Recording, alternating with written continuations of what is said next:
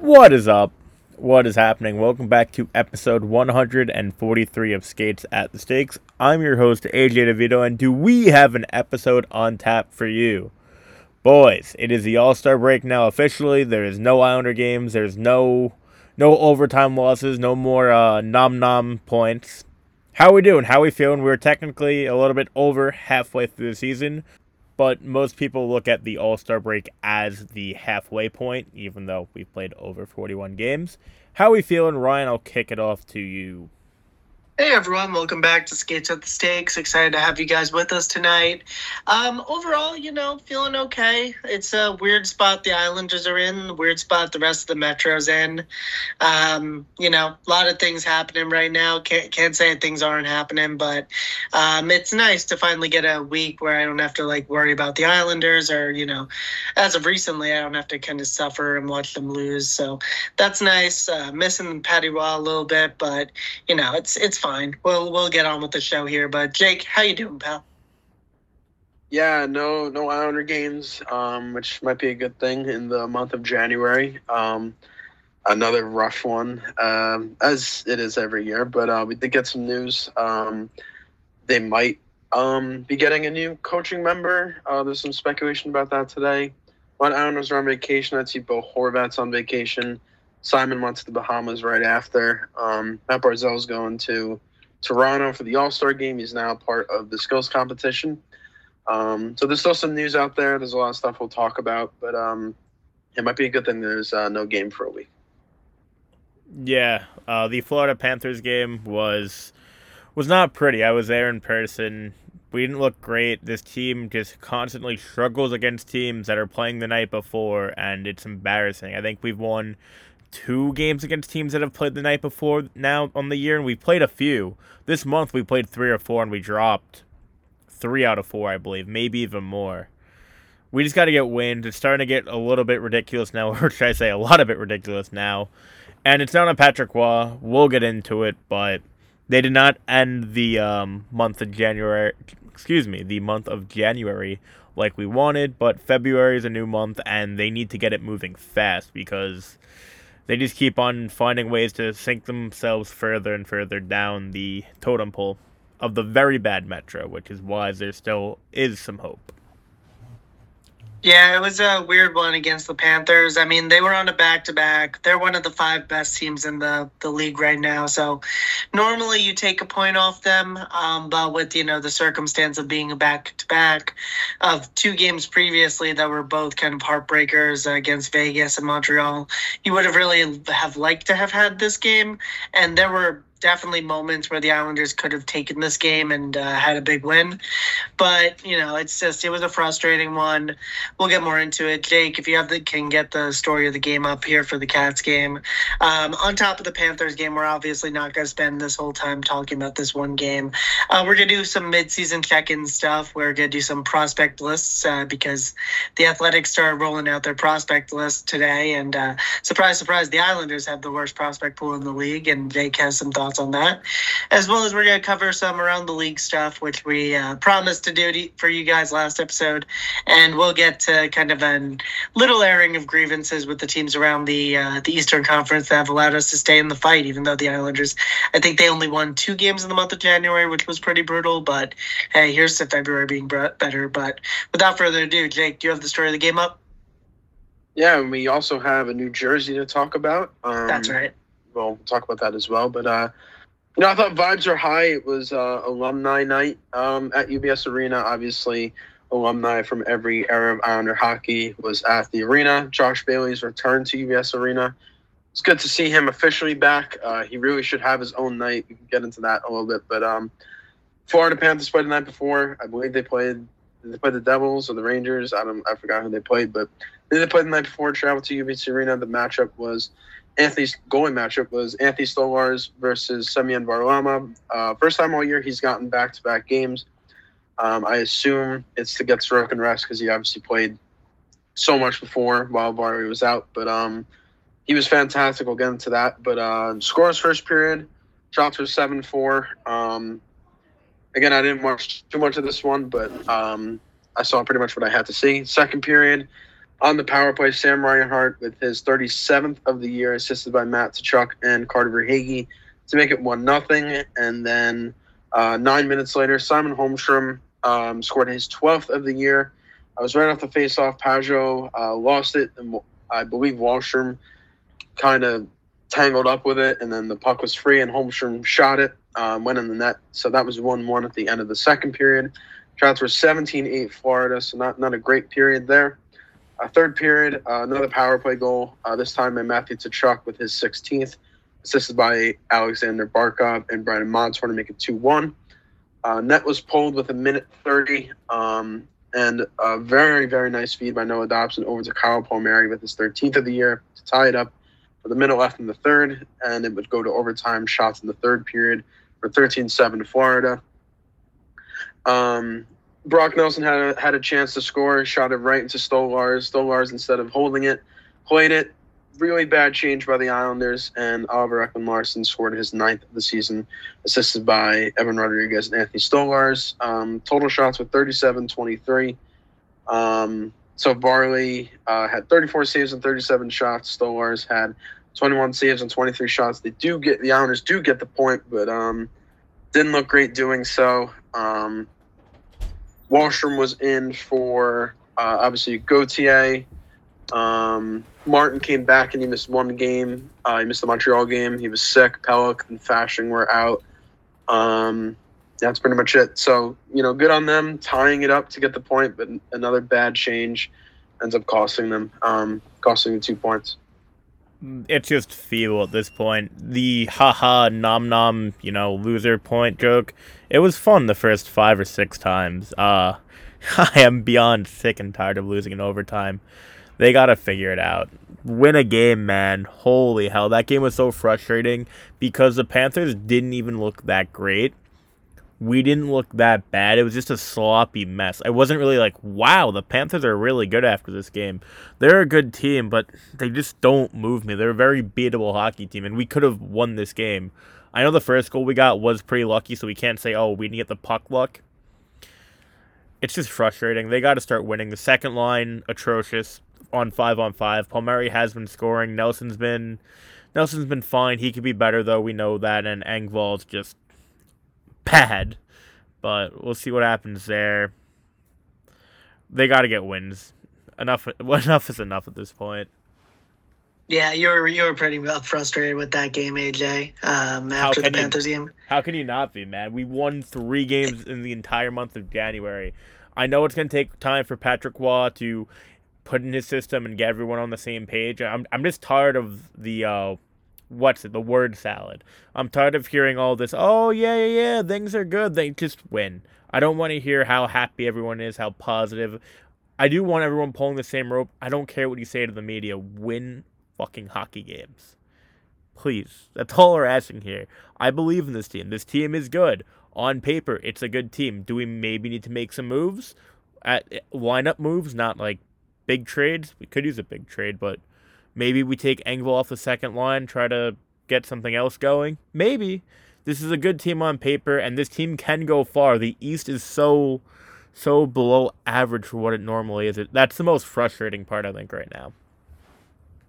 Yeah, the East is definitely doing us a lot of favors and letting us stay in the race. The race where we could still finish as high as second or third in the division, which is the frustrating part because you watch the teams around us that we're competing against and it feels like we just need to win and we're refusing to. So it's frustrating. I mean, like, you dropped a point here to the Panthers in a microscope, like it's whatever, but then over the season, it's the trend of the season. This team keeps getting overtime, can't get done in overtime.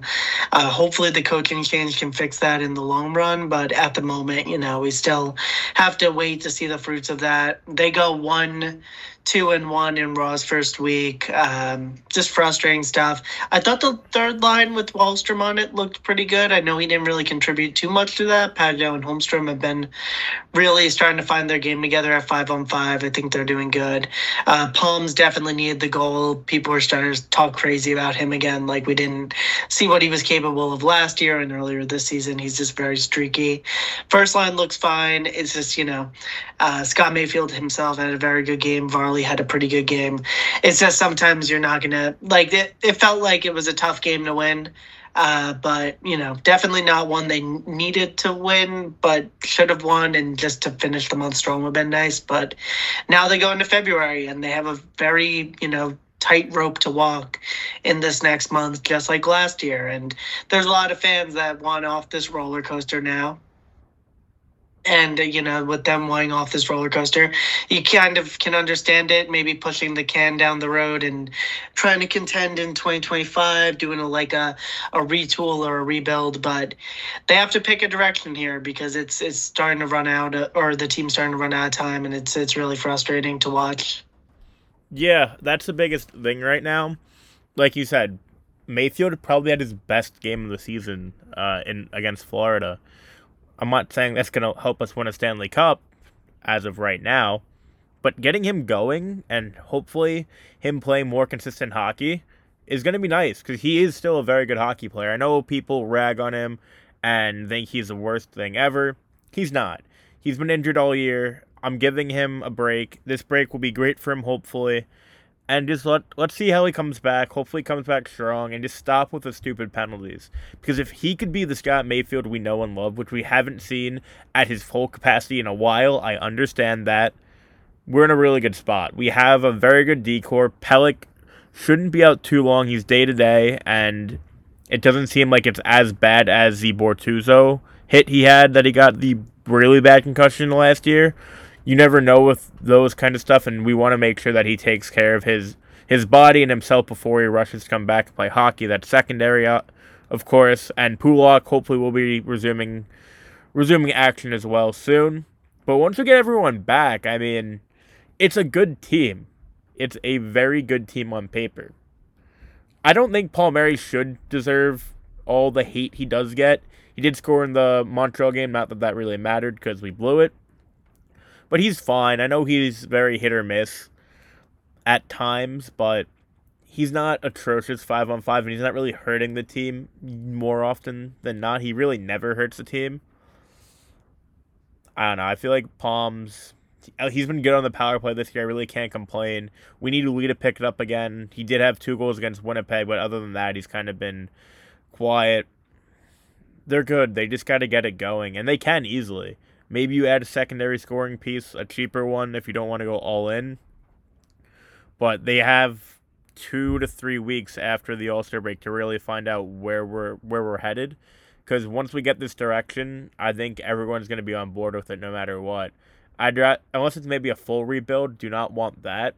I think if we go down the retool route, I think that's a good idea. I'm not knocking it off of my head just yet. You have guys you can get pieces for, like Brock Nelson will be the most valuable piece of the trade deadline. Easily you can get a first-round pick, a good player, or a top prospect. There's a lot of good options you can get for Brock Nelson with his contract retained. I'm assuming Pajot retained still has very solid value, maybe not a first, but a second and a lower prospect. And I think Palmieri can still net a pick or 2. Nothing too crazy, but maybe like a second, maybe a third and an okay prospect. Not that I care about building the farm system up, because I really don't. If we're trying to win now, I do not care. If we're trying to retool, I still really don't care. I don't know. We could see what we want to do, but what do you guys think of the whole retool or go all in idea? Yeah, that was the next point I was going to kind of take the pod to before we get into the jerseys. But, my take on the matters is I think that you don't owe it to this group, but I think that with Lou Lamoriello at the head, unless you're going to make a GM change, which, him signing a coach to a multi-year deal does not make you think they're going to do. He's going to go for it this deadline. You kind of have to accept the fact that Lou is going to try to keep winning. I'm hoping that we protect the first round pick at this point, just because it's been multiple years without a first. You might want to replenish the system somehow, because when you look at this roster, there's a ton of depth. They just need more high-end talent, be it finally that first-line winger, or be it, you're probably not getting that at like 12th overall, or maybe like a depth defenseman in the pipeline who's going to come through one day and just kind of like be promising, be another piece to put with Noah in the future. But, you have a core that's locked up for a long time in Horvat, Barzal, and Sorokin. You have Noah Dobson, who's a part of the long-term future, and then you have guys like Simon Holmstrom, some young guys in the lineup, some guys on the AHL kind of making the push to come up to the NHL roster. I think, you give it one last go here. If they fall short of the playoffs, then you can still move your Pageaus, your Nelsons, and your Palmieris in the offseason when everyone has cap space. I say you just make one more run with it with this group and then reassess at the end of the year. That's where I sit. You could get a good haul at the deadline, but there's also still going to be teams in the offseason that are going to want Brock Nelson on a half retained contract for a first round pick. Like, those offers will still be there in the summer, so you might as well make a push. Plus, the team has their own first round pick, They can incentivize themselves and kind of shoot their leg so that the team slows down a little bit more. But if this team is, bound to miss the playoffs, they're going to miss it by a bunch if they don't put it together here. Jake, before I kind of go, next couple of games coming up, where do you sit on the whole rebuild versus go for it this season thing? They're not retooling this year. They're not. I think they've looked better under Roy. They obviously need to get healthy. Obviously, it's unacceptable. They only won one of those games, but like I said, the process is there. More time under him, they'll only get better and better, hopefully, but they got to start winning. There's no excuses. Come All-Star break, after All-Star break, they got to start winning games. The teams in front of them are kind of skidding, but they're not going to skid for the rest of the year. If they won even one of those games, they'd be in a much better spot than they are right now. I do think they'll buy, but I just hope Lou doesn't use the first round pick. I think they can get what they need without using it. It obviously depends what player they are looking at, but Lou is going to get another player. There's no doubt in my mind. Retool in the summer, that can certainly be something that could happen, but this season before April, I don't see any of these core guys leaving just yet. I feel like the whole we need to have a first round pick thing is a little bit overblown because it depends what we get. If we get a younger, talented forward, I'm not saying Trevor Zegras, but let's say, for example, Trevor Zegras, it wouldn't be a first round pick straight up. But Zegras is a bad example. Let's go like another Romanov type trade for a forward. I don't feel like that's a big deal not to use your first round pick there. Romanov's going to be better than what that first round pick's going to be 9 out of 10 times more likely than not. So, I know we haven't drafted anyone in 4 years, but I'd still rather have the guys we had than have potential prospects coming up. Because out of everyone that got drafted with the picks we had, I think the only decent one so far has been Ridley Grieg and maybe Pellikka, but technically I think Pellikka was our pick, the Detroit Red Wings Swedish defenseman. I believe he's Swedish, he might be Finnish, but technically that was our pick, but Vancouver traded it to Detroit for Hronik. I get it's important to build up the farm system, not because Scott Wheeler said so, but I understand. But if you're gonna use these first round picks for guys that are NHL ready and bona fide NHL above average talents, I don't see a problem with it. It's a good point you're making there. I mean, if you're going to get someone who's, there was an example, Cutter Gauthier, who went for Jamie Drysdale. If you could find something like that, which it is rare, but a reason to use the first on someone like the Romanov timeline, I think that would make sense. Because, you can see Bo Horvat as our first round pick. You could see Romanov as our first round pick, but eventually we are going to have to, stop using our first round pick in the way we are, where we're giving it to another team to sign a guy to a contract. and we'll have to start, building the pipeline, building kind of, having young talent coming through the system, as well as signing some guys in free agency and getting some free wins, even though it's an inefficient market. But it makes sense, your point there, AJ, and that's something they should definitely look into. If you could give up like a third for Frank Vetrano and he's, the missing piece on your top line, that's the kind of move I'm seeing this deadline. We could go into deadline stuff now. I mean, is there anyone you have your eye on? Anthony Duclair's out there. Like, I just, it's hard to identify a need on this team when they're all playing like jerks, in terms of buying. Like, we could add one guy to the locker room and hopefully that they're the missing piece, but I feel like you need like 2 or 3 parts and pushing guys like Engvall down to the third line and just kind of some smarter, everyone playing smarter and more motivated, which I don't know where that comes from. But did any names stick out to you this deadline? Right now, obviously, we've been linked to Trevor Zegras for who knows what reasons. If you can get Zegras for a reasonable price, I'm 100% down to do it. I think he's a little bit over. I think he's pretty overrated and overhyped. But like I said, I'm not giving up everything and end all be all to get Trevor Zegras. But if you could land him for a reasonable price, which I don't know what even reasonable would be at this point, I'd consider doing it. Obviously, he fits the timeline that we're trying to push, sets us back a little bit. Just depends the cost. I'm interested in that. I think the more realistic option, and then the non-realistic option is Jacob Chikrin. You can make a big splash and get Tarasenko. If you want to make a real blockbuster, like I mentioned last podcast, I think that could really help the team out, but I don't see them doing that because that's just going to cost way too much for two very, talented NHL players. Realistically, I'd like to take a shot with Alexander Barabanov. He is on the Sharks. He's having a very down year, pretty bad year on the Sharks, which is, I guess, not surprising, but also not great if they don't have that many guys to put up points, and he's not putting up points either. I like his game. He was good. He was really good two or 3 years ago, I believe. I wouldn't mind taking a risk on him if we can get him for cheap, and maybe we could plug him on that second line, see how he does. He does have some offensive firepower to his game, even though he has been struggling this year. I think that's probably the best cheap option to go for, and he probably won't cost that much. Yeah, it's the short-term fixes that are going to kill us. Like, there are guys like Barabanov's a good example there that, you'd want to trade a second or a third for and hope that it can fix the puzzle. It's a complicated puzzle at this point, and maybe Patrick Waugh has someone in mind, but it is kind of frustrating looking down the list of the names at this deadline. Zegras is an interesting option. I mean, I'm not his biggest fan, but I think that's like a cool trade to make, and it would probably reinvigorate the fan base. If you want to get really creative, you have like Brock Nelson outgoing, Zegras incoming, something like that.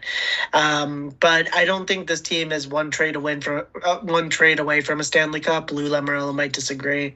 Jake, any names at the deadline like that you kind of are fancying at the moment? Yeah, kind of like the older options that wouldn't cost a lot. I think Zucker could be an intriguing option. I know we talked about this, I believe it was like a month ago, but he's been picking up his play as of late. You can play him at the wing. Wouldn't mind Kerfoot as well, but obviously the Coyotes are trying to make the playoffs, so I don't know if they get rid of him. Obviously, Adam Henrique has been talked about for yet another year to see if we get him. He's a Lou guy. Hopefully Engvall gets it together, but if not, I mean, you kind of have to. Get a second line winger because the other 2 guys are kind of hurting. Not completely hurting, but they can do so much better than they can with a, capable winger, and Engvall isn't that right now. You could go for a defenseman if you believe you need one. Pelech is day-to-day, but, his kind of history with concussions is a little dicey right now. If you want to get a depth defenseman, there are certainly guys out there they can get, but I think they should get another scoring option. Yeah, no, that makes sense. To talk about our next couple games coming up, we're now in the All-Star break. We'll get more into the festivities and stuff like that in a moment. But the Islanders are going to have the Leafs in the first game back next Monday, the 5th. Thursday, the 8th, they're playing the Tampa Bay Lightning. That game is on ESPN, I believe. At home, they have a little homestand here. Then they have Calgary, Seattle, and that leads up to the 5th game, which will be the outdoor game against the Rangers. So first four out of the break, how are you guys feeling? What do you think they go out and do in these four: Toronto, Tampa, Calgary, and Seattle? AJ, I'll go over to you first. It's not easy at all, man.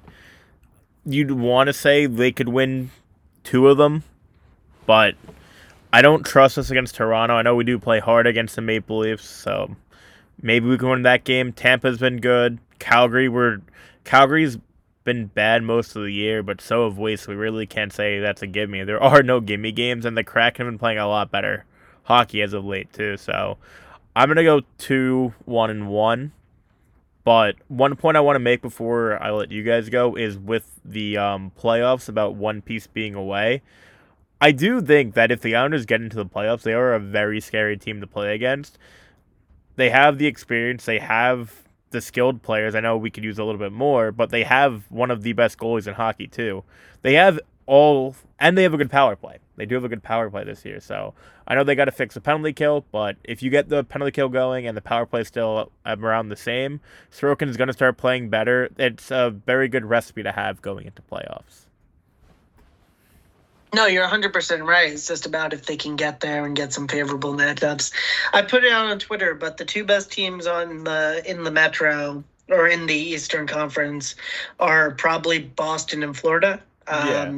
And they're going to both be on the same side of the bracket. That won't be on the Metro bracket. So if the Islanders can find a way to get into either the wild card 2 that's going to play the Rangers in the first round or the Canes, or if they can find a way into that 3 seed, someone in that Metro division is going to make their way to the conference finals. And I don't really think there is any good team, or maybe even besides Carolina, really good team in the Metro.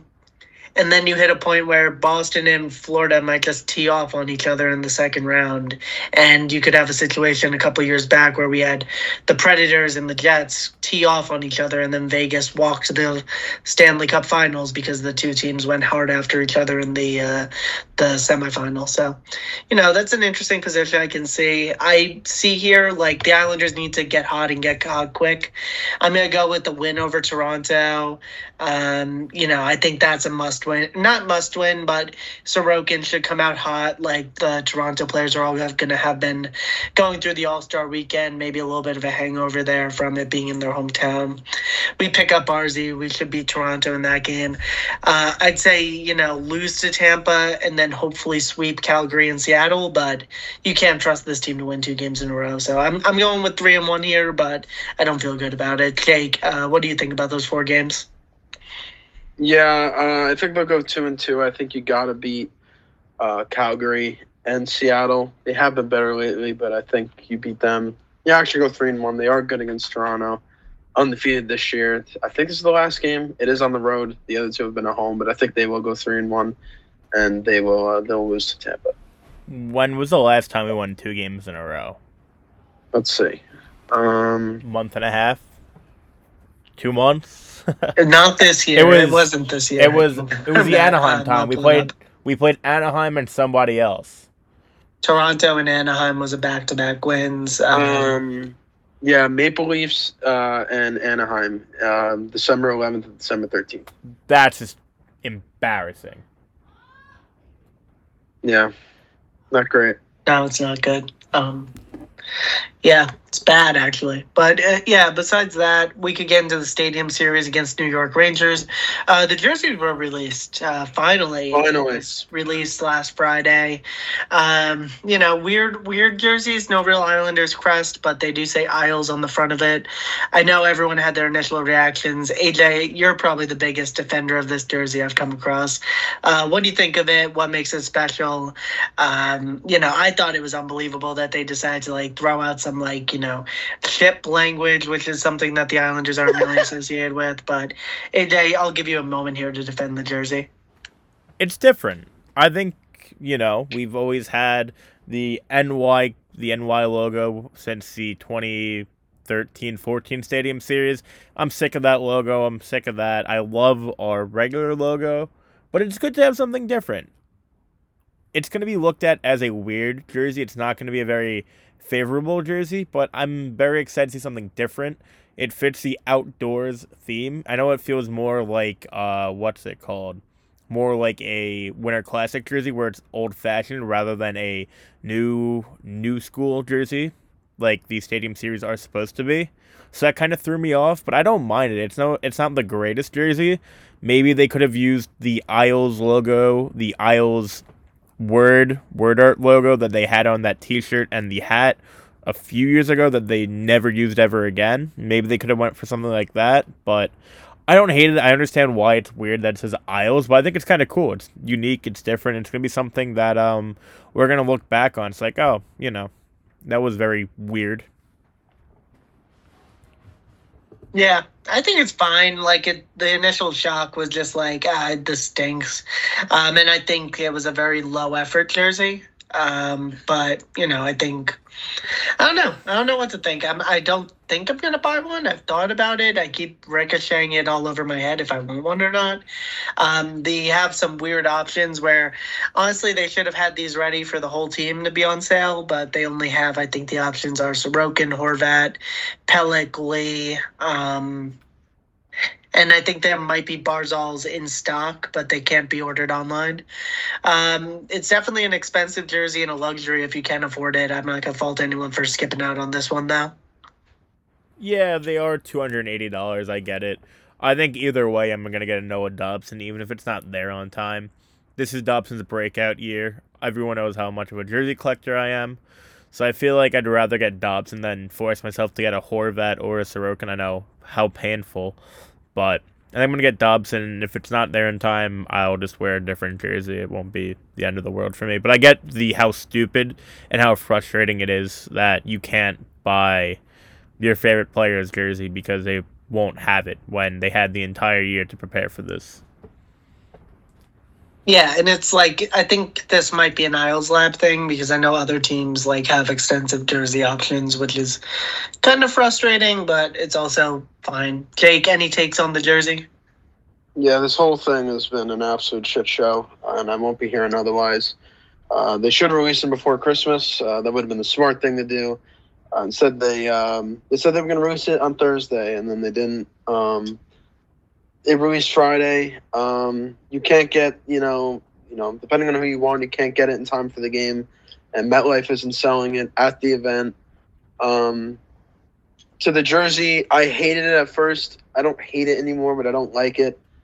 I like the back. I like the shoulder crest, but the color, looks exactly like the Oilers jersey, and I just don't like the Isles across the front. It is different. I am glad it's not similar to the rest, but I think they could have made the front a little bit better. I personally, there's no chance I'm buying it. But I've been saying this all week. As long as they win while wearing it, I could care less what it looks like. Yeah, I like it compared to the other ones too. I don't like the Devils one. I don't like the Flyers one. The Flyers one's it's not the worst jersey. One. Flyers it isn't the worst one. I think the Flyers one's literally a Flyers jersey. Yeah, they've worn that variation at least a few times. The Devil one's fine. That's probably 2A and 2B, and I'd say the Rangers one's pretty nice. Yeah, the Rangers one's good, which, surprise, surprise, the original 6 team got the best one, but whatever. Yeah, it's just uninspired to me, but, if they win in it, that's all that matters. Good point there, Jake. Before we go into the prospect stuff, just kind of following the timeline here. So that was the first kick of the nuts last weekend so the jerseys dropped on Friday, and just kind of seeing them felt like a kick in the nuts that we didn't get an inspired jersey. And then the second kick of the nuts happened later that afternoon where Zach Parise signed with the Colorado Avalanche, and Zach's not coming back. And for me, this sucks. I respect Zach Parise. Gonna be nice about it. I mean, I kind of fought it off until the last minute, but he deserves to go to a contender. The Islanders aren't quite that at the moment. Sucks that he told us he'd come back and didn't, but it's his last ditch effort to win a cup. I can't really fault him too much. It's annoying. Friday was a horrible day. Jurgen Klopp dropped his announcement in the morning, and then Zach Parise at night said he wasn't coming back. It was to be expected. Elliot was talking about it. So, you kind of knew coming down it wasn't going to happen. And, this is probably his last year. He obviously wants a ring. Signing with the Avalanche makes a lot of sense. It sucks. He would help this team a whole lot, but he's not here. And I can't wait for the Islander Avalanche final, the custody of Zach Parise event. But pretty sad. It's annoying. It's weird because Pajot said they all went out, or some of the guys went out with him when they were in Minnesota, and none of them had any idea he was close to signing. So he was really holding his cards to himself, which maybe some of them knew and maybe Pajot didn't. I don't know. I'm not there, obviously. The way they make it sound, it seems a little bit shady. I'm not calling Parise a traitor. He did say he was going to play with the Islanders or nowhere else, and now he's going to Colorado. I get it. We're not good. I'm very happy for him, but it is a little bit weird and shady. But I'm rooting for Parise, and if the Islanders don't win the cup, I do want the Avalanche to win the cup. Even more now. Yeah. Good for Zach. I mean, it sucks it's not going to be here, but if you had watched this team in January, would you sign on for your last run at a Stanley Cup being here? I don't think anyone would. That's fair. It's frustrating, but maybe if the team was better in January or they fired Lane Lambert after the Sharks game, maybe he finds his way back here, but it sucks that Zach's not going to be here. And we have to deal with more Wallstrom, Gauthier, Engvall kind of mix there. But it's getting back, it's close to his family too, so I believe his family's still in Minnesota, so that aspect I get as well. But we'll get the mid off between those three wingers for the rest of the year, unless they upgrade, which hopefully they will. Yeah, it would have been a nice free fix to a pretty big issue for the team, but hey, maybe he was a good leader last year in the room. But, without further ado, we could get into the prospect segment. So the New York Times Athletic has put out the first iteration of their prospect list for this season, and we're going to do a little game called Prime Jakey versus Scott Wheeler. So we're going to go through Wheeler's prospect rankings for the Islanders, which we were ranked the worst pool in the league. I think, that's not something to get too upset about. I saw some people get mad at, but I think most people are in agreement. Us, Boston, and Ottawa are the three worst pools in the league.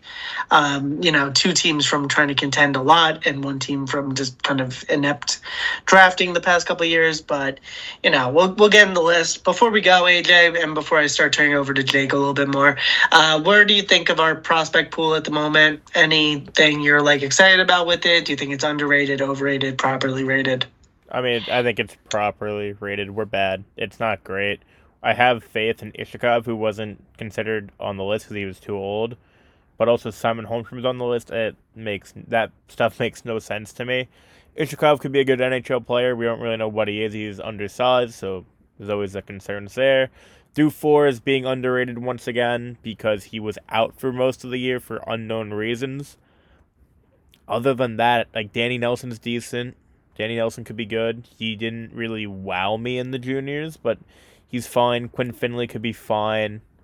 There's really no guaranteed NHL talent. Maybe Odelius, but he's hurt right now. So there's really nothing that's too heavily cooking, but we'll see. This is a price we paid, and I'm more than happy to have Alexander Romanov than twerking for prospects that may not be good in the NHL. Bo Horvat as well. And Bo Horvat. And Kyle Palmieri. And Gigi Pajot. Yeah, it's interesting. I mean, like, to varying degrees. I know Frank Nazar is starting to turn things around, but you still needed a defenseman, and, Rami's still part of the long term picture here. And you make the Horvat trade as we hit the 1 year of Horvat. You make that trade every day of the week. Like, that's still a great deal, especially with Ratu kind of floundering over there, which one of the premises of the list was the Islanders are worse off for not having Atu Ratu, which is like true in theory, but also he doesn't really do too much for you. But without further ado, it's time for the Prime Jakey prospect list. Jake, without further ado, who's number one on your list? Before I get to number one, I did make kind of like a change. If you don't like it, I could care less. It's my list. I do not consider Simon Holmstrom a prospect. He was on the list, but he's played about a year. By the end of the year, he'll have a year and a half under his belt. Don't count him as a prospect. So I did sub in Ruslan Ishikov because he hasn't played an NHL game. So I did swap those two. So it's going to be a little weird, but that's how I did my list. Number one, it was a toss-up between three guys, but I did pick William Dufour. In 28 games this year in Bridgeport, he's got 10 goals, 4 assists, and that's good enough for 14 points in 28 games. I believe he is among the leaders in the AHL in power play goals. I saw that a week ago. So he is obviously playing well on the power play, which the Islanders could need in the future. Their second unit really isn't that good. So if Dufour does get called up in the future, he obviously can possibly contribute there. Obviously, when you talk about William Dufour, the first thing you kind of have to mention is his shot. He's a very good shot, very good release. He is working on his skating. He worked on it all off season. In preseason, it did look a lot better. I believe Wheeler talked about that a little bit in his article.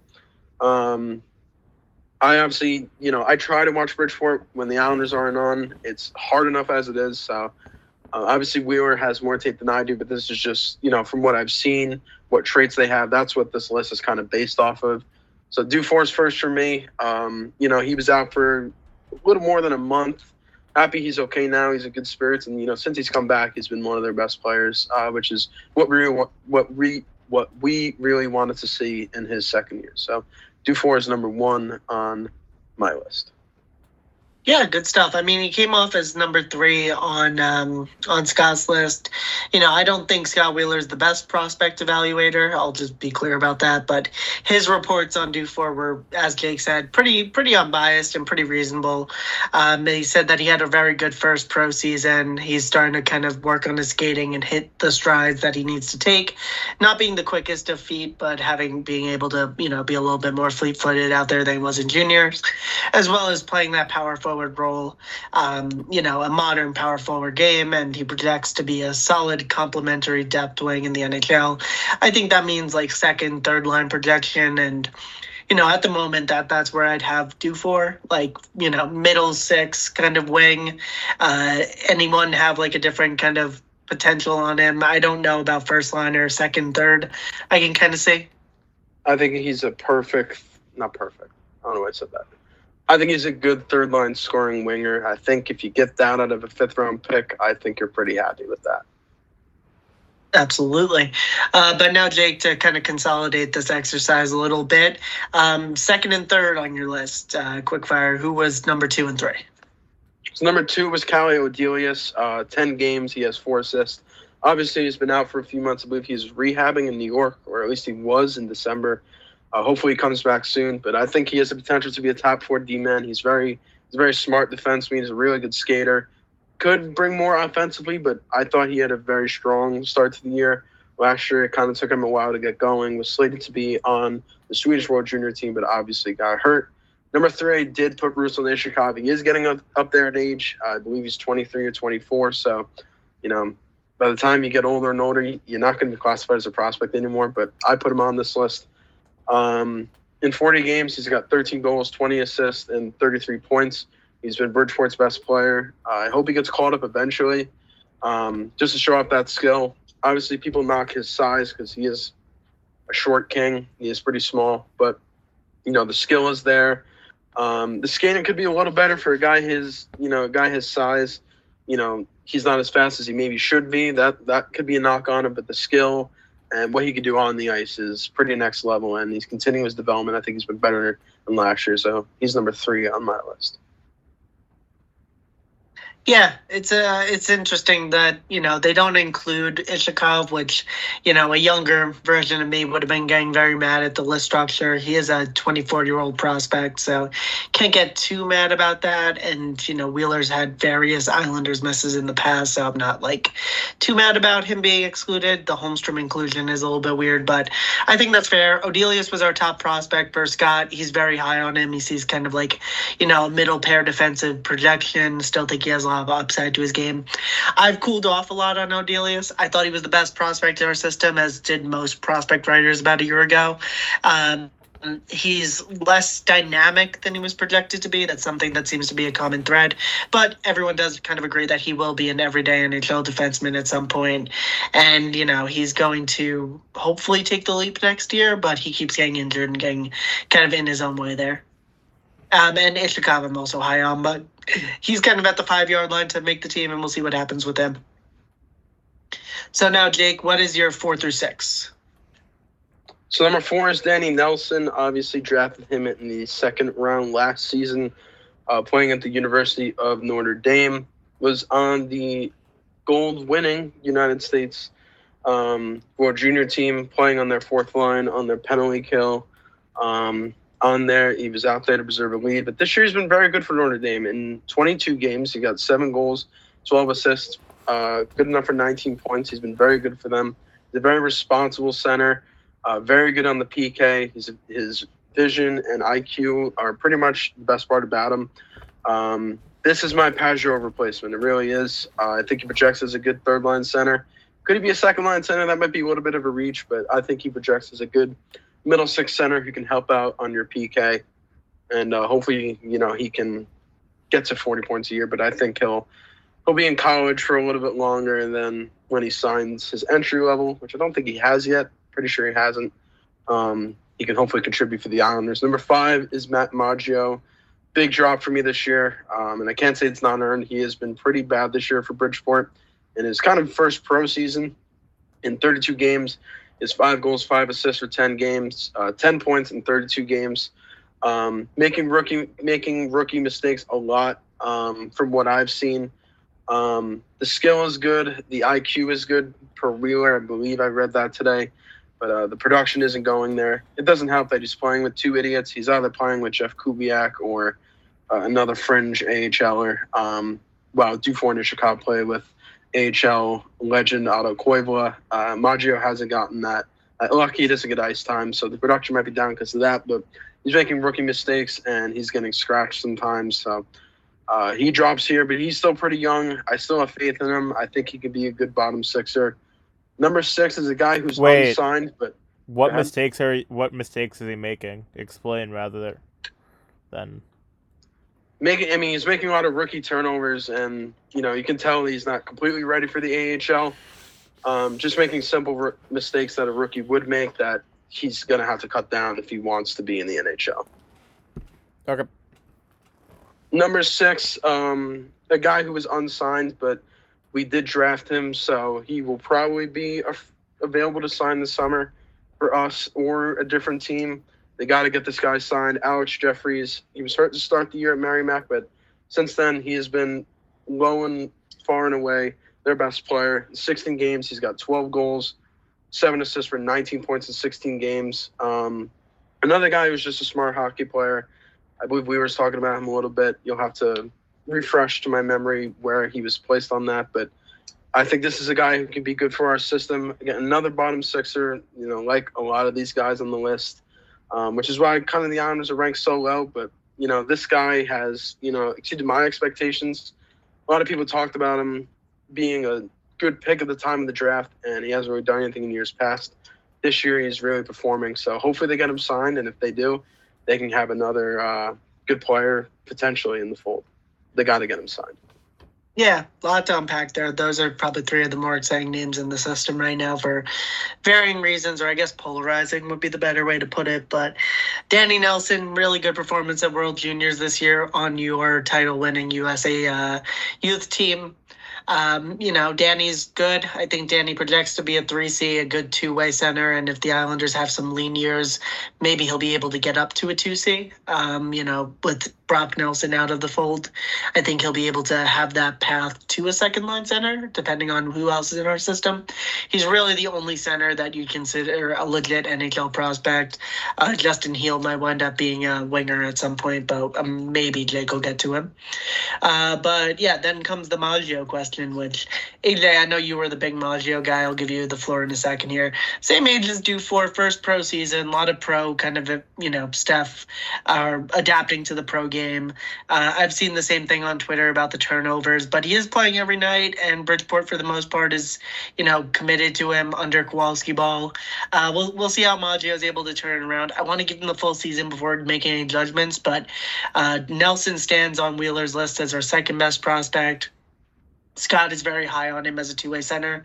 Said he was considered one of the best skaters of the 2000 class of 2005 babies. So people born in 05. Maggio, he's still very high on, says that this is a kind of a learning curve to his game. And then 6, Alex Jeffries. Wheeler comedically says he considered putting him higher, and that depends on if he goes to the draft or if he signs with the Islanders. He's 22 years old. He has a very good toolkit, Alex Jeffries. A lot of people within the Islander community are high on him. But AJ, I'll go over to you. What do you think about Maggio? Do you think he's still kind of like your top prospect here? What do you think about the Italian stallion here? I mean, to be honest, I haven't watched a single game of Bridgeport this year, so I really can't comment. I've been trying to watch the big team be good. I've been failing to do that too. I'm planning on going to more Bridgeport games. I went to the PWHL game over the weekend in Bridgeport. That was a lot of fun. The drive's not bad, so I think I'm going to try to do maybe a game every 2 or 3 weeks when the Islanders aren't playing in Bridgeport.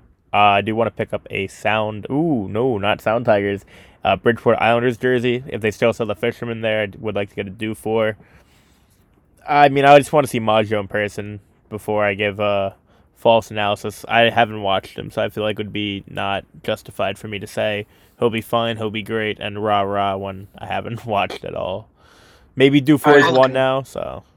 I've watched. Like he is fast. He does have good legs under him, and he does make an odd good play. But he's nothing super remarkable down there yet, which is kind of disappointing. I believe they still sell it because they wear it as their alternate, so they should sell those. Yeah, they wear those jerseys, I believe, a lot this year. Yeah, I'll spend big money on that, or I'll try to get a game used Dufour or Maggio jersey. We'll see. I made a joke to Frank that I was going to get the most AHL guy on there, like a Jeff Kubiak jersey, but I'm not going to do that. The Jeff Kubiak dog, but who's your 7 to 10, Jake? A little bit quicker here as we end out the list. Yeah, so number 7, I have Isaiah George, 5 goals, 17 assists, 22 points in 45 games. Similar trajectory to where he was last year. From what I remember, Wheeler was very low on him. I just think he can, he doesn't get a lot of ice time from what I'm hearing. He could do a lot more, but the London Knights defensemen are all very talented, so it's kind of hard for him to shine away and get playing time. He did have a really good rookie camp for the Islanders. He is under contract. Hopefully, at the end of the year, the plan was for him to come to Bridgeport. So hopefully you can see a little bit of him at the end of the year and maybe another good rookie camp for him next year. I think he's could be a good top 6, AHL top 2 defenseman. He just, can't really prove it in London. Number 8, I did go Jesse Nurmi. It was a flip-flop with this and someone else who was number 9, but I think Jesse Nurmi is very skilled. He just keeps getting hurt and kind of teeters between the big club where he's in Finland and small club or the AHL of Finland. When he's in the AHL in Finland, he plays very well, but in the big club in 14 games, he only had 1 assist. But I think he was supposed to be in the more junior team, but, he obviously got hurt. He's out for, I believe, another month or 2, so we'll see what happens when he gets back. But I think he's a very silky player. But again, the size could be an issue. I believe he's 5'8" as well. Number 9, I did do Quinn Finley, was also on the USA team, scored a few goals, and was also on the penalty kill. Played with Nelson a lot on that 4th line. Very fast player. Again, size is the issue here. He's 5'7". Just had a 4.9 the other night. There was a month where he was cold for a while, but now he's heating up again. 9 goals, 5 assists, and 14 points in 22 games at Wisconsin. We'll see if he goes back there next year. We'll kind of see what happens, but he is very fast. Could be a fourth liner. If not, might be an AHLer. And number 10, I was between 3, and I just decided to give it to Justin Gill to kind of appreciate what he's doing this year. I don't know too much about him. He was the Maggio pick, where it was just an overager that was going to go back to the QMJHL, but he's got 26 goals, 41 assists, and 67 points in 44 games. So he's having a hell of a year. We'll see what happens. He'll probably be at the AHL at the end of the year just because he's getting up there in age. You kind of want to translate your game over to the professional level. So that's my number 10. Guys I was thinking of was E2 Lucas. He's been really bad this year. That's why I didn't pick him, but I think he can be a fine fourth liner or just someone you can call up to play on the wing if you need. And I think Zachary Scholes has been a very good defensive defenseman. From what I was reading, he was picked in the 6th round last year. Yeah. So that's my prospect list. Sounds good. Thank you for your service, Jake. Just looking at it from Wheeler's perspective, he had Isaiah George 12th. He probably has a bit of a closer eye on him than us, but we got so many good reports out of him as the season wrapped up or the preseason wrapped up that we thought maybe he had a chance of making the roster or at least making the AHL in the next year. So we'll see where Isaiah George goes from there. Nurmi was Scott's 7th, so pretty much in alignment with Jake there, lockstep.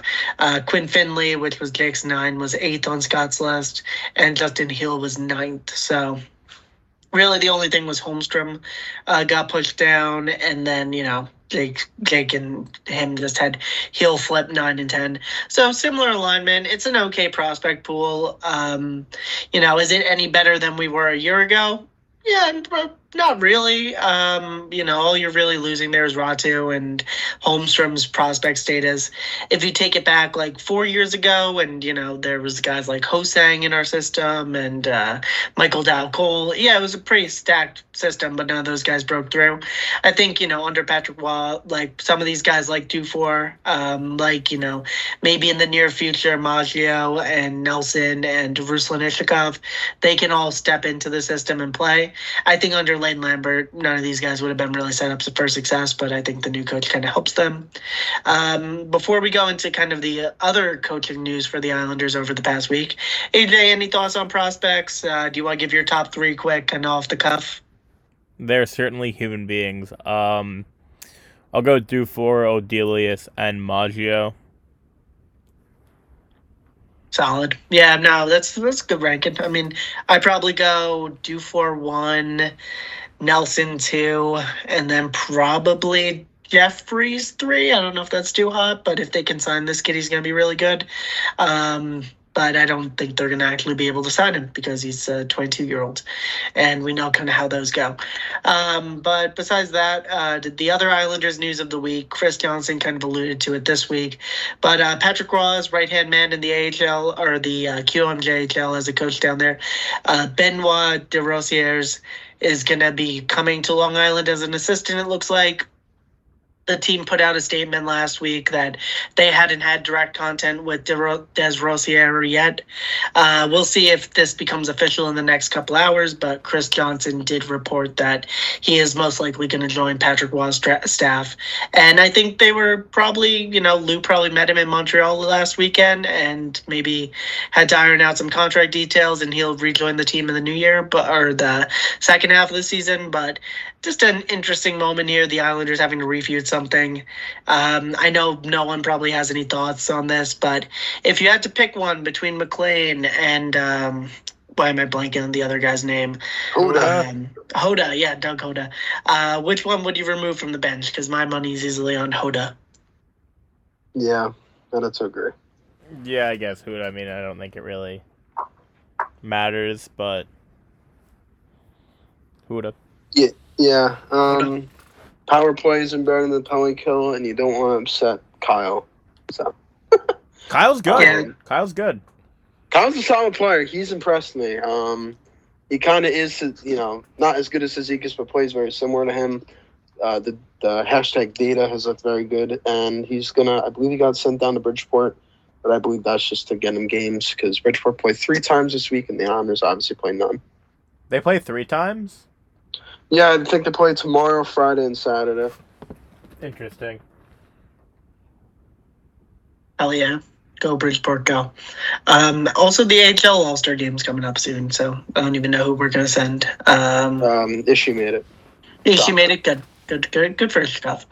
Hopefully he joins the big team soon. He's the closest probably of any of them, but I think Dufour might be worth another shot after last year's disaster against Boston, just to give him some games. But that's prospect talk. That's pretty much everything I have on my plate. Islanders. Anything else Islanders adjacent before we pull out into the kind of the Eastern Conference here? Nope. I don't think so. Hell yeah. So we'll get back to the Islanders probably after the All-Star game. Oh, yeah, I guess we could do that quick. Matt Barzal, Islanders All-Star, we've talked about a few times. Dobson probably robbed, but I don't think anyone's fighting too hard about it. Anyone have any serious gripes with our All-Star selection, or should we have multiple this year? Yeah, we definitely should have had multiple. Bo Horvat's better than Vincent Trocheck. That was just stupid. Dobson should have been as well. I'm not saying we should have had all 3, but 2 of the 3 definitely should have been in. And you know who's the happiest person that Noah Dobson didn't make the All-Star game right now? Lou Lamoriello. He does not have to fight that as a bargaining chip in his eventual RFA talks this summer, hopefully. Yeah, no, Dobson's going to cost a lot of money, and it's going to get real expensive really quick. And, don't need the price going up too high, but we'll go through the Eastern Conference now from worst to first. This will kind of give us a chance to talk about how unserious the conference is at the moment. But starting in dead last, and I have a question that comes with every one of these teams, too, to kind of set the table. The Columbus Blue Jackets, who have a 15-24-10 record, 40 points on the season, negative 37 goal differential. Did last year's Columbus Blue Jackets have the worst offseason of a modern NHL team within the cap era? That's the question I want to set the table with here as they traded for Ivan Provorov, signed Damon Severson to a 7-year contract, and then I think had a Patrick Laine extension kick in. They're kind of in hell right now. They had to fire Mike Babcock and go with another coach whose name's escaping me at the moment. But AJ, I'll pass this question off to you first. Pascal Vincent. Does it get much worse than this Columbus Blue Jackets team? No. The coach is Pascal Vincent. Yeah, they probably had one of the worst off seasons of all time. Partially, I guess hiring Babcock was their fault. They should have probably not hired him to begin with, but thankfully they did, or else they would have had Patty Waugh more likely than not. They stink. The only good thing, I guess, that takes that away is they obviously got Fantilli, and Fantilli is going to be a very good player for a very long time. But, is it going to be the Rick Nash effect where they have a very good player that can't win because the rest of the guys around him are crap and it's just kind of a cursed team? I don't know. Prayers up to Patty Laine. Hopefully he's doing better. We don't really know what's going on there, nor should we. We'll see. Fantilli's fun. Sillinger's been a bit better. Kent Johnson's fun. The rest of the team's kind of Zach Werenski's good. They got to get their stuff together. A lot of, the Elvis Merzlikins drama is also really not ideal to hear about if you're a Blue Jackets fan, of him saying he doesn't care if he gets traded. He just wants to be I think he said his exact words, he didn't want to get traded, and then 2 days later he sends in a trade request and makes it formal. He's not getting the number 1 minutes he thinks he deserves, and he's not a number 1 goalie at this moment. We'll see. He had his little Mickey Mouse run, 2019, I believe that was, where he was one of the hottest goalies in the league. Has not been the same since. Yeah, David Jirek also is making a little bit of noise about a trade. Oh, yeah. We'll see where that goes. I would love Jirek. That'd be really good, actually. It's never going to happen, but he probably shouldn't be in the AHL. He definitely shouldn't be in the AHL. If you're a crap team and you're putting your best prospect in the AHL, what's the point, man? Give the fans something to watch. I get, you want him to develop and you want him to dominate down there, but he feels, at least, that he was good enough to continue playing in the NHL and would rather grow there, which is fair for him, but also you're still just a younger kid, a younger player. You do have to listen to your management, even if it's Jarmo Kekalainen, the most overrated GM, one of the most overrated GMs in the league. You know, everyone hypes up Yeah. Yarmo, and they have not. They've only won 2 series. That's when they went literally all in and haven't won anything since because all those guys walked away. Yeah, you're kind of bearing the lead there. But Jake, the second question to you: does Jarmo Kekalainen survive this season from hell? If it was any other regime, I would say no. But the Columbus Blue Jackets are very dumb as a whole, so it wouldn't surprise me if he did. But he's put them in a very deep hole. Yes, there's some solid chips there. Obviously, Juracek, Adam Fantilli's very good. I can't call Cole Sillinger good with a straight face. Ken Johnson, Cole Chinnikov's- Sillinger, man. Igor Chinnikov's pretty young. He's 22. Marchenko's been solid this year. There's no goaltending, but there's some solid chips there. But contract-wise, Gaudreau, Provorov, Severson, all really bad contracts. So I would fire him. I don't think he survives, but, I wouldn't be shocked if he comes back. We also have to mention how Cole Sillinger has the biggest fumble probably of 2024. Yeah. He was dating Tate McRae back when she wasn't as popular. And now she's one of the bigger pop stars. At least we see her with hockey a lot. She is Canadian. She's definitely one of the biggest, if not the biggest Canadian pop star right now, and he fumbled that by cheating on her. So, typical Columbus moment. Good I for would her. imagine Mike is probably upset. I kind of forgot that's Mike's kid for a minute. I don't like him. He was not at alumni night. He was not, nah. He couldn't show his face. He could probably go to like 12 alumni nights for different teams. He could. 14. He's done with many teams. 14, I'm pretty sure.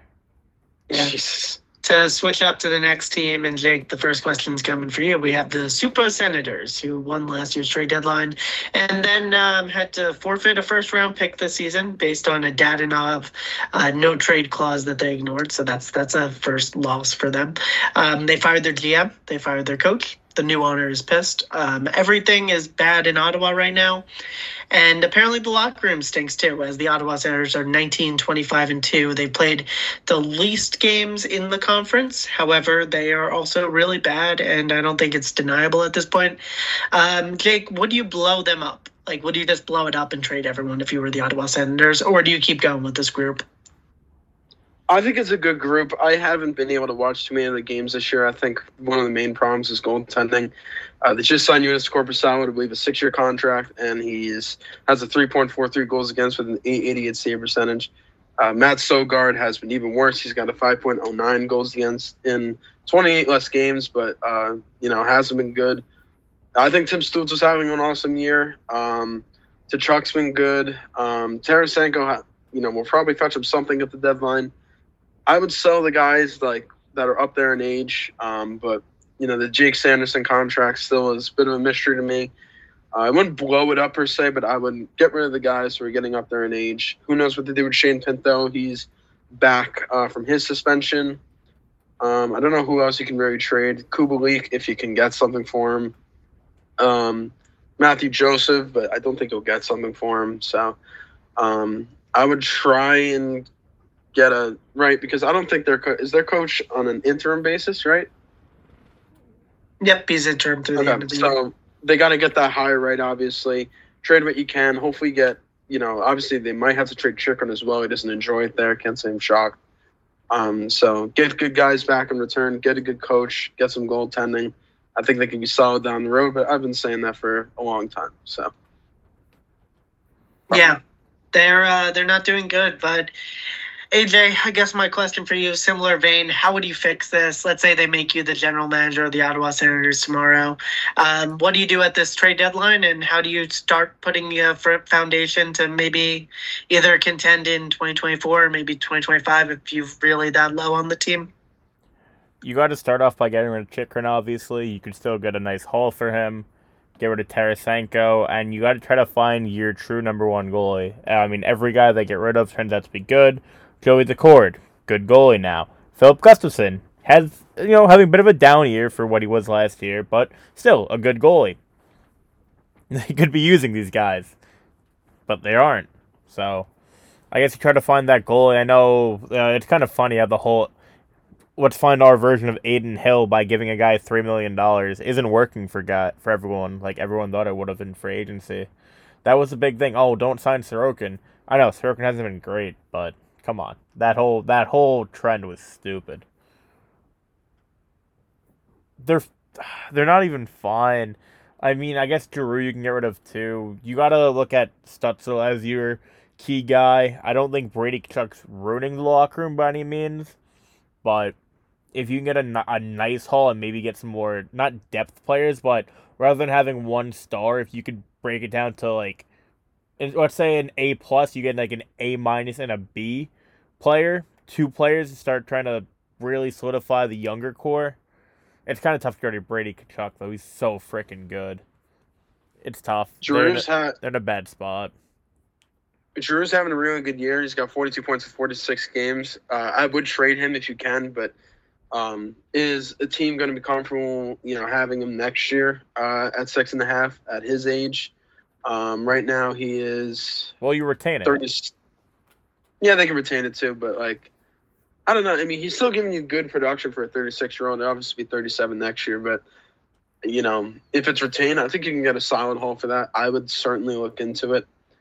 Yeah, they're just. It's weird. I like them every year, and then they just constantly disappoint me. I'm sure that's how their fans feel as well. They must. Yeah, they probably feel a lot worse than you do. Pinto's going to be staying. They're going to give him a multi-year deal, probably 3 by 3.5. Maybe not 3.5, but they already said they're talking about doing a long-term deal with Pinto. Not a long-term deal, but more than 1 year. That was so stupid, that suspension.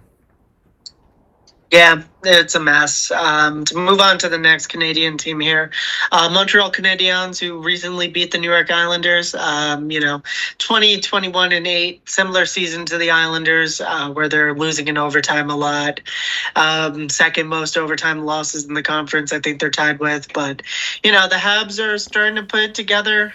Brendan Gallagher's a piece of shit for what he did the other week. In the purpose of speeding this up, just one question.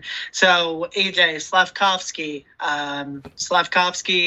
Suzuki, Caulfield, Reinbacher, Lane Hudson. Is this enough of a core for Montreal to proceed and try to kickstart this next year, or do you think they need one more year of building after the season? Slavkovsky's been better, but he's still a jerk off for laughing at Rami, so screw that guy. It's definitely a core. I'm pretty big on Hudson. He was really good in the juniors. I was a fan of watching him. We'll see. I think Cole Caulfield's proving he's, people were doubting him for some reason at points at the beginning of the year and last year. He's world class. He's one of the best wingers in the league. Suzuki's really good too.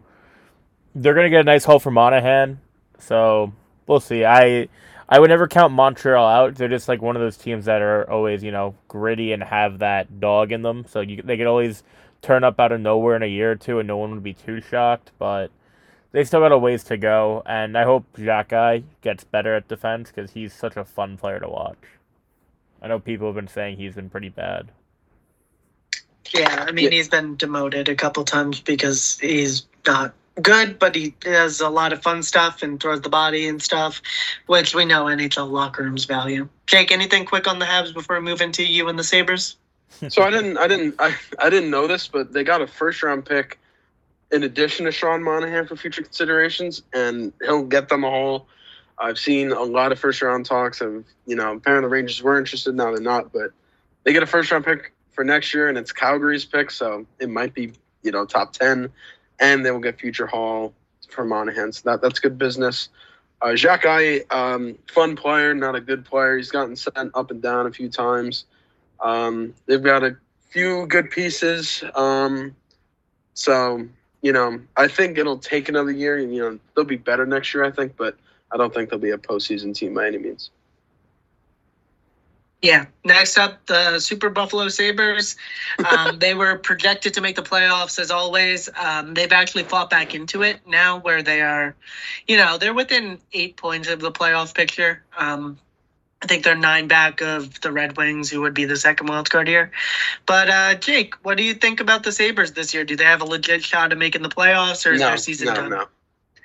They don't really have anything to sell off at the deadline. All they have are those little prospect guys that they have, the tiny guys. But, yeah, I'll let you rep on the Sabres for a little bit here. Yeah, the vibes are bad. They had good vibes last year. They were winning. Tage Thompson was scoring a bunch. He's been poor this year. I'm not saying he's bad by any means, but, he hasn't been himself. Casey Middlestat's been a very good player for them, but it's the same issue as always. Not as bad. UPL has actually been playing to his potential, but Devin Levi wasn't ready. Who knew? The defense, Connor Clifton was one of the worst signings of the offseason. Same with Eric Johnson. Ryan Johnson has been scratched for him, and Ryan Johnson's been playing. He's been solid. They could trade Victor Olofsson, but they've been trying to trade him for 2 years. No one wants him. Dylan Cousins took a step back. So this is just a team with, so these prospects actually take a huge step forward. It's going to be the same thing. They actually have a goalie now, but, it's the same issue. The goaltending, the defense. I think the coaching staff is a joke. Yeah. That's. What else is there to say? Funny enough, Granato was actually Vegas's favorite for next coach fired when Lambert was fired. So I think Vegas at a time saw the Islanders aren't firing Lambert and had Don Granato as the next coach fired. AJ, anything on the super scary Sabres here before we move on? They stink. That's right. I'm done with Sabres talk until the offseason where they'll be told, everyone will tell us they're the next great dynasty. I thought he was going to be fired because when I went to Buffalo, they were really bad. And then I went to the store and they had a Don Granato shirt on clearance. I'm like, oh, this guy's getting canned. But he didn't. So why? Or if it's still on clearance. Why do they have a Don Granato shirt? It said Donnie Meatballs with meatballs. That's so cringy. They are a very cringy franchise. But I want a Jack Capuano T-shirt. That would have been fire back in the day. Yeah, I wonder if they'll even are they gonna try to get a big fish coach to Buffalo? I don't really know how they go about this. Who's gonna want to go to Buffalo? I don't know. Last time they tried Dan's Bilesma and it went terribly when he was the big fish. He actually ruined his career going there. So it's I don't know what the Sabres do next. But they need a real coach and they'll probably throw money at someone. Next up, the Washington Capitals. Scrappy. This is going to be an AJ question. I've debated this with AJ on the pod before. But, the $1 million thing with the Capitals, and this isn't a nuanced question. Alexander Ovechkin, let me just get his actual goal total at the moment. 9 goals so far this season, still needing around 100 to catch up to Gretzky. AJ, do you think he's still on pace to do it, or do you think it's over Ovechkin here? He's not retiring until he gets it. He'll be 40. How old is he right now, you said? Sorry? He's 38. 38. He'll be 43. He's still going to go and get it. He's in good enough shape, bearing injuries, of course. I really hope he gets it. It's going to be tough. It's certainly going to be tough, but there's a chance. I back him to do it. If there's anyone to do it, it's Alexander Ovechkin. And if there's anyone that deserves to do it, he probably should be the greatest goal scorer of our generation. He's done a lot for the game. He's inspired a lot of kids. Off the ice, we won't get into. But on the ice, he's one of the greatest to ever do it, so. Yeah, I don't think he does it. I think eventually he's going to get pissed off and leave.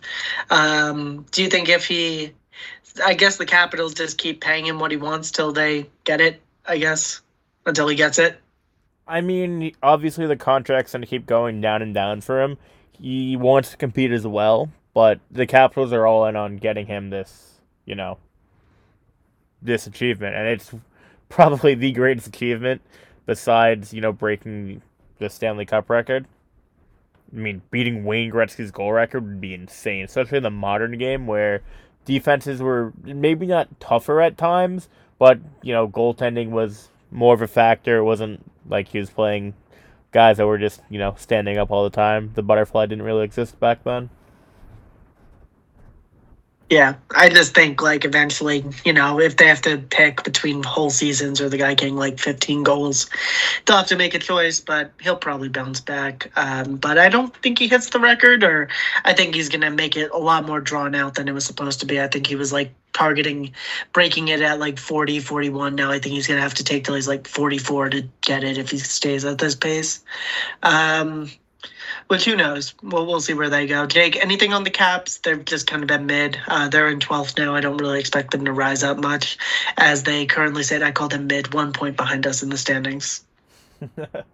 Okay. Yeah, I mean they're well coached, but the roster isn't like awesome. Patrick got hurt again. Shocker. Yeah, Ken in our group chat was like, "We should get Patrick ready." I'm like, he's gonna get hurt if we get him. And he's like, "No, he won't." And then he got hurt a day later. So there's that. There's been some players that have been good for them, but they can sell off some guys that they really want to. I don't know what you can get for Anthony Mantha, but try and get him. They like Strome, and they extended Strome, so I'm not going to get rid of him. Everyone went crazy over Connor McMichael having a hot start. Really hasn't done anything since then. So just not a good roster. They need to get a good roster. I think it's a good coach, but the roster's bad, and there's no way around it. Darcy Kemper contract's pretty rough. Yep. They were getting goaltending until they weren't, and they don't have a formula for sustainable goaltending. Next up, in 11th place, the New Jersey Devils. This is going on standings points, by the way. By point percentage, they might be a little bit ahead. But they just extended their general manager last week, who did the great roster building of having the first overall pick 2 out of 3 years, and signing Dougie Hamilton. And it worked really well for 1 year, and then it didn't. Jake, what do you think of the Devils? Do you think they're still primed for a run of multiple Stanley Cups, or do you think this is a reality check for this team and where it's really at? So I will say this until it happens. This team is not going anywhere until they get a goaltender. Nico Dawes has been bad. Vitek Vanacek's been bad.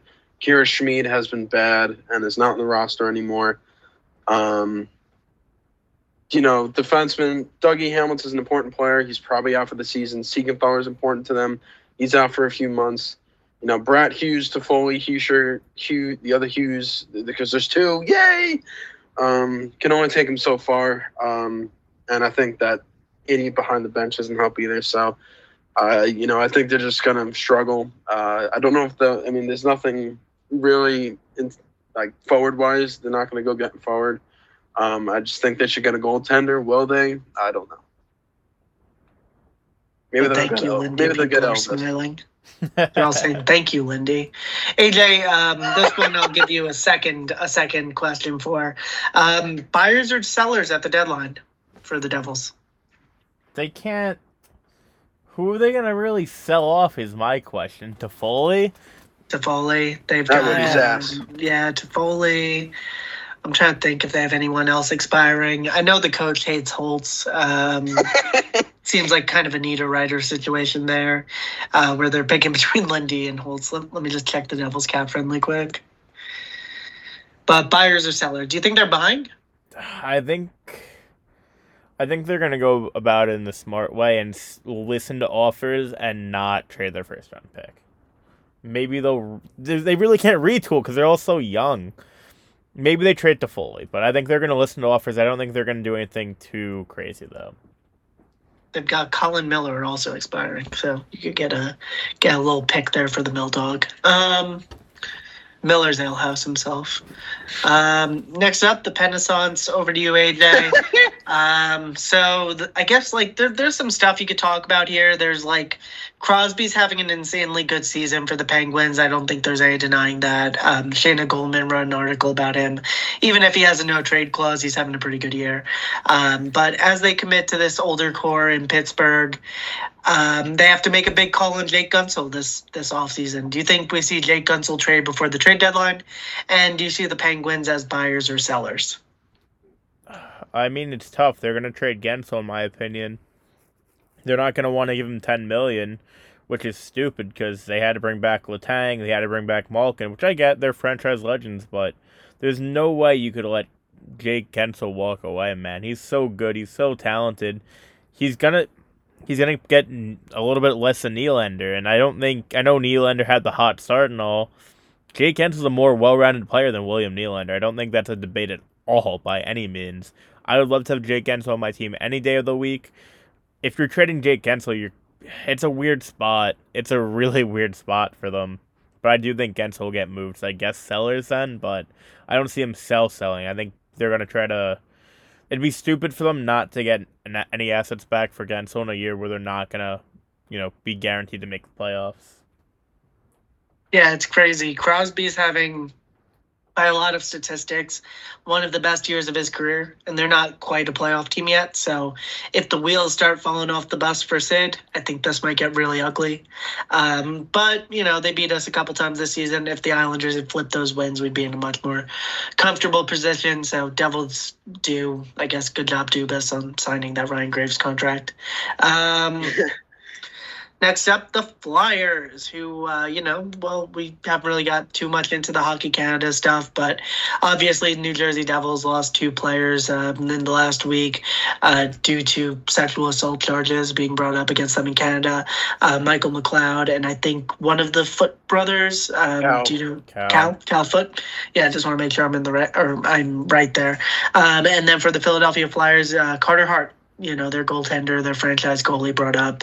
I can't say it sucks for anyone because they probably had some kind of, maybe, I don't know if the Flyers knew anything, but, the writing was on the wall for years with this guy. He was on that team. Everyone knew it. But with the Flyers, I mean, do you think, and this question's for Jay, do they convert into seller mode now? Because there's really, without, the franchise level goaltending they were getting, there's no real shot at this team doing anything in the playoffs.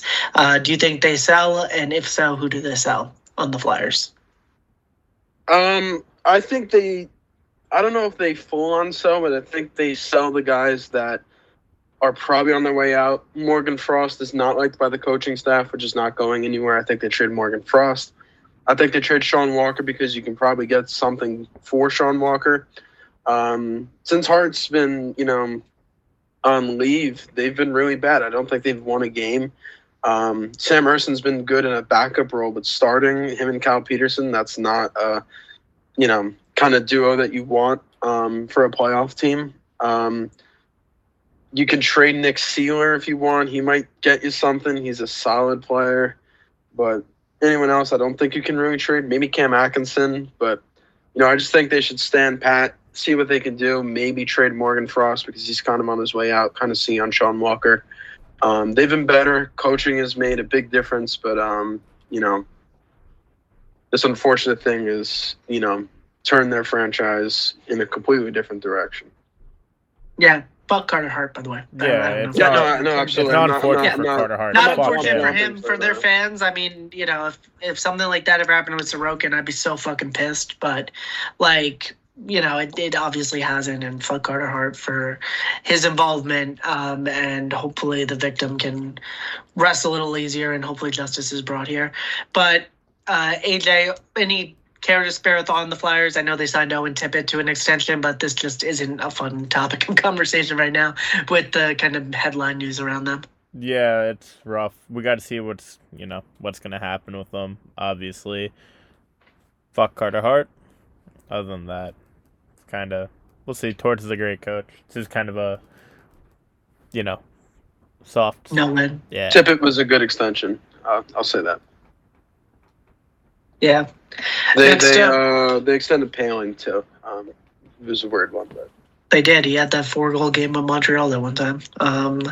Next up, the Detroit Red Wings. I don't really have many thoughts on this team. AJ, do you think they're legit or not, or are they just happy to be here in the playoff picture?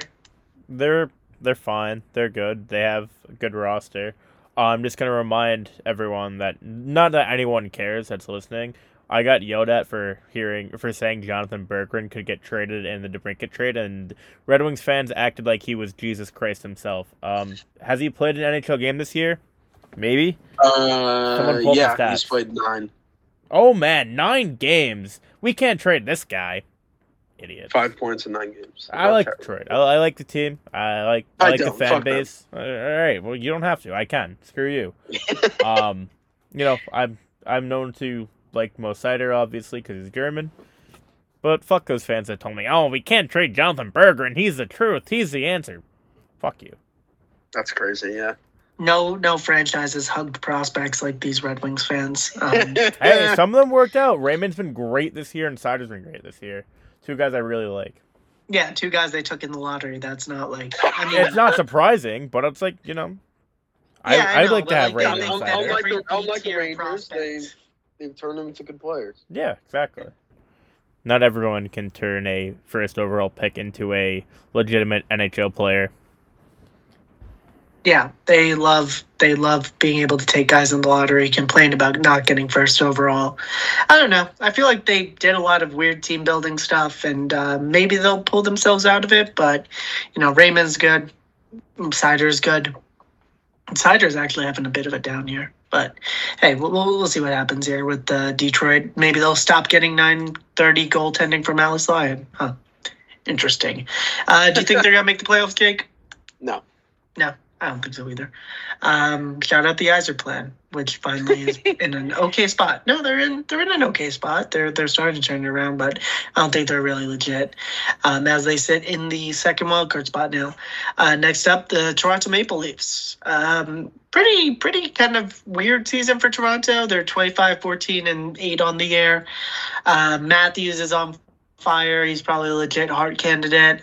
Most other years, if McKinnon wasn't going crazy, McCarr wasn't going crazy, and then like a bunch of other guys throughout the league were going crazy. But he might still win the Hart. Matthews.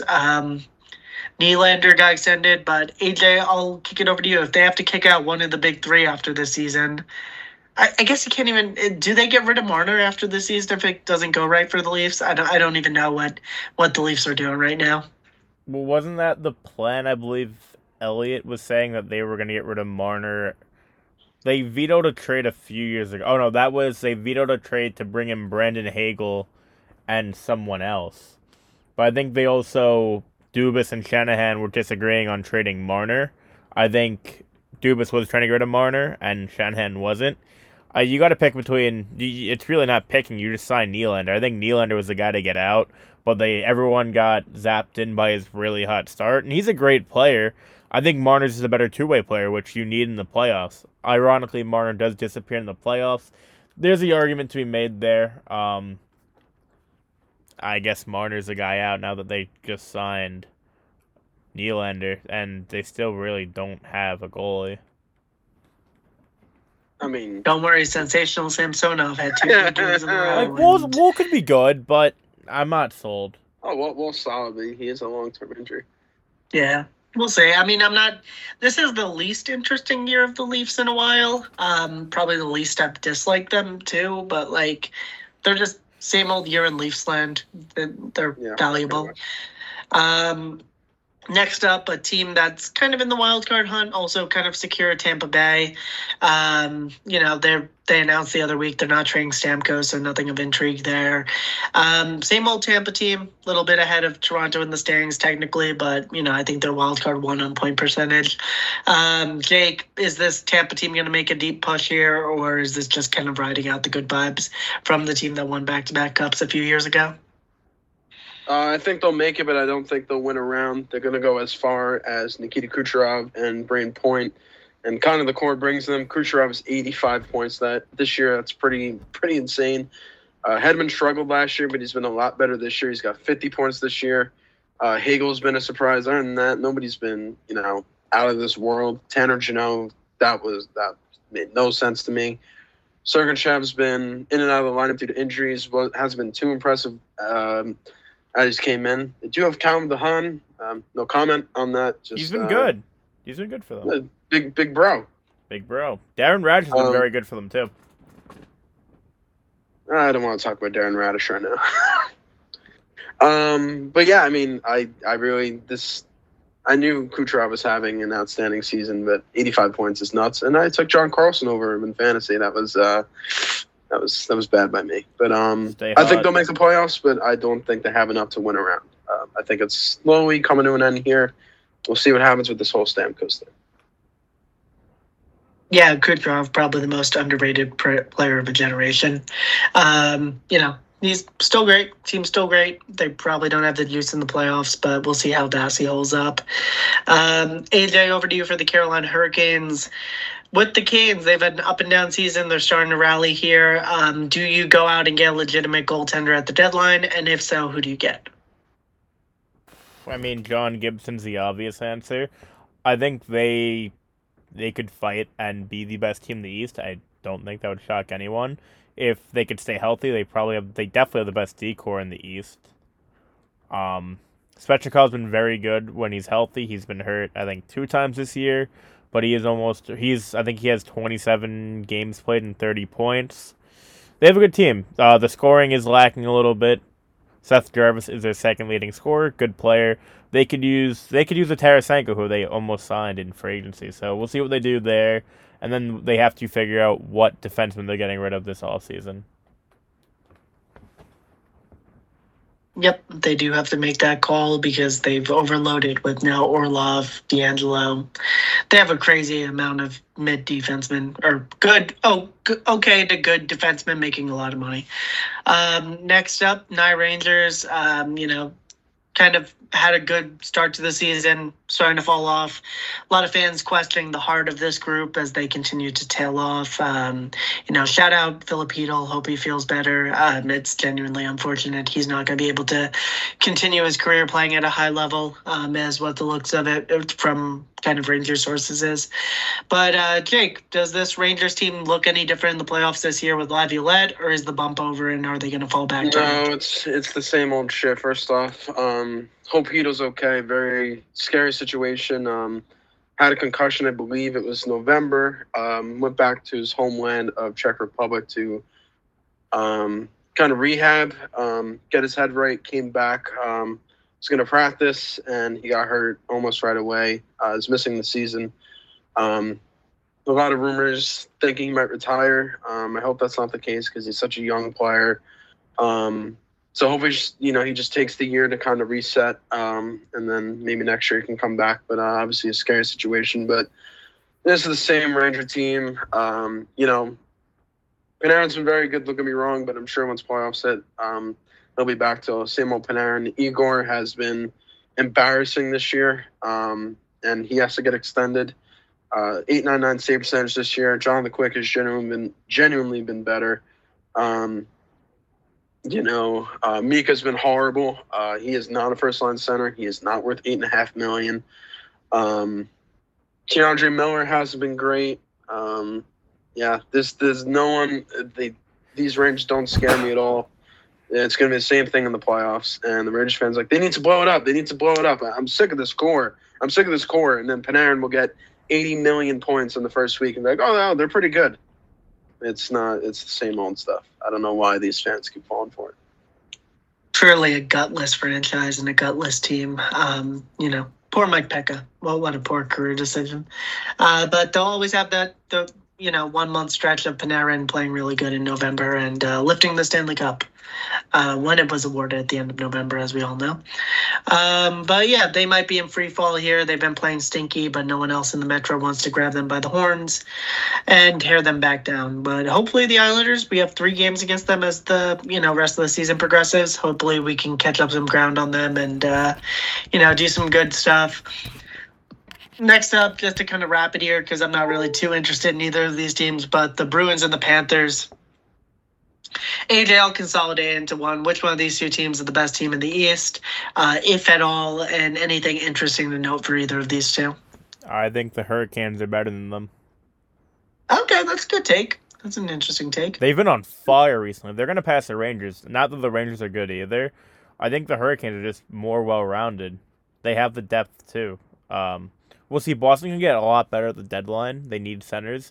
They could use a Brock Nelson. Wink, wink, nudge, nudge. But we'll see. They just don't have anything that interests me in their pool, really. It's tough. I know to make a trade with them. I was looking at it. The only thing that's really intriguing, and I don't think they're gonna give him up, is Patra. Same shit. And Parker Wotherspoon, give him back. Yes, give me back Parker. Dude, he's been. Bruins fans have been talking about that. He's been one of the best defensemen this year. It's fucking nuts. It sucks. Baka. Yeah, but that's East talk. Nothing really too much. Nothing really to note in the West. But we kind of talked about it. It's an unserious conference. It doesn't really start getting serious till Carolina at 4. Even then, the Rangers at 3 aren't super serious. Tampa, I don't think, I think most people could see them maybe missing the playoffs. Toronto is probably a lock, but there still seem to be 3 spots here up for grabs. And why not us? Let's say just at this moment in time, what percentage do you have the Islanders of making the playoffs? AJ, I'll kick it over to you first. I'll give them a 40% chance. It's not good. It's not great, but it's doable. Jake, you're up next. I will go 55. I think what we've seen from Patty Waugh has been encouraging, but it's up to the players now. It's up for them to get it done. I think they will. I think the Flyers are really going to keep skidding, so I think they'll take that spot pretty soon. I'm not scared of the Penguins or the Devils. So they got to lock up the third Metro spot. The wild card gets a little tricky just because of the Atlantic Division, so I think they just got to get third in the Metro. Got to start winning. I mean, you can only do the num thing for so long. It's been fun. It's been if they get the record, I'll laugh. But if they get the record and they don't make the playoffs, I'll be pretty fucking livid. Yep. We might fill ourselves up on loser points, but the right now money puck gives us an 11% chance. I'm going to go gut feeling 45%, kind of split the middle between you two. I feel good about it. Not great. I mean, hopefully the team can pick a direction and win a couple games in a row. They've refused to do it all season, but hopefully the February Islanders show their head. And, that was a great month for them last year. So hopefully they're able to turn it back up here. But that's kind of where we can wrap. Anyone have anything else before I wrap us here? Nope. No, 1%'s a little low. The Flyers at 60%, just no. Yeah, the model doesn't have independent thought, but it's just... The model is bad. Yeah, the Pittsburgh's at 62, stop. Yeah, they're in love with the Penguins. But anyway... Well, we'll wrap the pod there. You can follow AJ on Twitter at DeVito Hockey. You can follow Jake on Twitter at Prime Jakey. You can follow myself on Twitter at Ram Martin. Thanks for sticking around with us for a more classic Skates at the Stakes episode tonight. Really appreciate you guys. Follow the pod on Twitter at Skates and Stakes. Give us 5 stars on Spotify, Apple Podcasts if you can. Really appreciate you guys. And let's go Islanders, and we'll see you in the second half of the season. Peace.